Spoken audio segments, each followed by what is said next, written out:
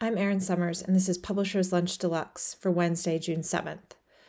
Today in Deal News, we have author of These Tangled Vines and Beyond the Moonlit Sea, Julianne McLean's An Island of Splendor, a dual timeline narrative set at the end of World War II in which a young woman who has lived a sheltered life on a remote barrier island must navigate between true love and the complications of her own ambitions to Lake Union Publishing and a significant deal and a 2-book deal, and much more.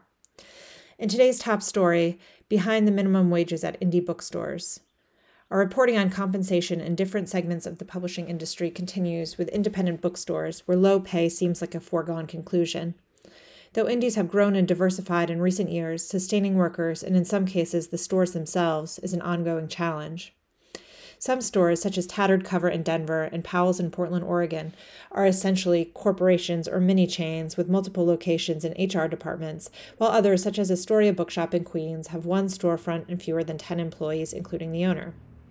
The growing unionization of individual bookstores around the country has helped secure pay and better working conditions, but most booksellers still make below a living wage, usually earning minimum wage or slightly above. Full-time is generally between 32 to 40 hours a week, depending on the store, and benefits vary widely. Some stores offer healthcare, dental, and vision insurance, though many others don't. In some cases, employees and owners get better coverage through Obamacare or a partner's plan. Rarer are benefits that come standard in many corporate jobs, 401k, FSA, or HSA, and transit reimbursement. Nearly all stores offer what are more like perks, hefty employee discounts, and access to ARCs and author events. The rising cost of living continues to outpace our ability to raise wages, said Praveen Madan, Community Engagement Officer at Keplo's in Menlo Park, California. There has been over a 20% increase in the cost of living in the last 2 years due to record levels of inflation. I don't know any bookstore that's given 20% raises across the board to all employees. This means that, after adjusting for inflation, most bookstore employees are earning less today than 2 years ago. Madan founded Reimagining Bookstores, a series of industry conversations dedicated to, quote, deepening literacy, strengthening communities, and paying living wages.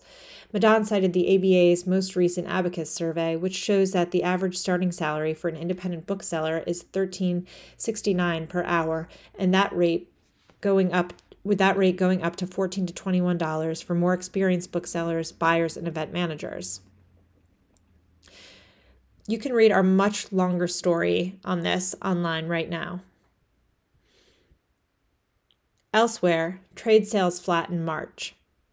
The AAP released StatShot results for March, with trade sales flat at $647 million.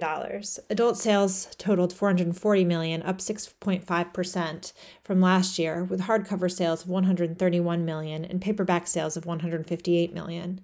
Ebooks jumped by 15.4% to $74.7 million, while digital audio continued its growth, up 13.4% to $55.4 million. Over half of the adult sales gain came from lower returns, which fell by $15 million. In children's and YA books, sales were down 11.5% to $207 million.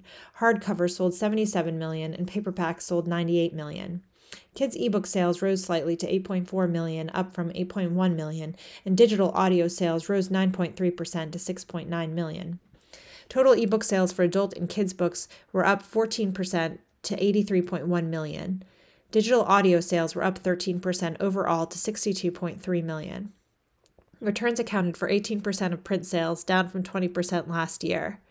For the first quarter of 2023, adult sales of $1.355 billion were up $46 million, or 1.4%, helped by returns that were $25 million lower. Children's sales of $601.5 million were down almost $30 million, leaving the trade flat for the quarter as well. In People News, at Atlantic Books, managing director and publisher Will Atkinson will step down later this year after a successor is found. At KN Literary Arts, Amy Hosford has joined as general manager. At PRH Grupo Editorial, Carlos Hernandez has joined as director of sales, special markets, focusing on the Origin imprint. He previously held senior sales positions at Editorial Unilit, Grupo Nelson, and Harper Christian. At Microcosm Publishing, Annalisa Sandstrom has joined to head up library sales. She was previously associate director of school and library sales and marketing at Chronicle Books. Abby Royce is joining as marketing supervisor. They were previously store manager of Title IX, a bookstore in New London, Connecticut. Sarah Coach has been promoted to operations manager. Alex Keeper has been promoted to incoming supply chain manager. Tyler Lane Murphy has been promoted to customer service manager. Olivia Rollins has joined as editorial supervisor. In book club news, Reese Witherspoon chose Cassandra in Reverse by Holly Smale as her June book club pick. And on our industry-leading jobs board, there are 3 jobs for you to check out today. And that's the news.